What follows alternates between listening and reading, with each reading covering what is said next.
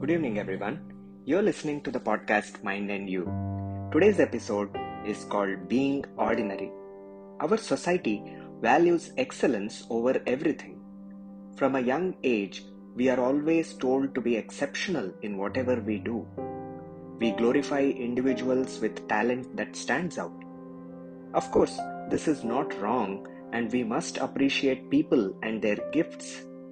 But this desire to be extraordinary in all our pursuits may create this feeling of unrest within us.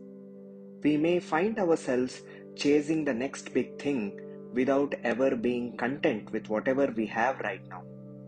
In fact, the biggest fear in the current times is that we will turn out to be ordinary. This affects a lot of our well-being and creates unnecessary distress. But the reality is that we will always be one among the thousands, if not millions like us. We are ordinary, and there is nothing wrong in being ordinary. Ordinary is good. Ordinary is enough.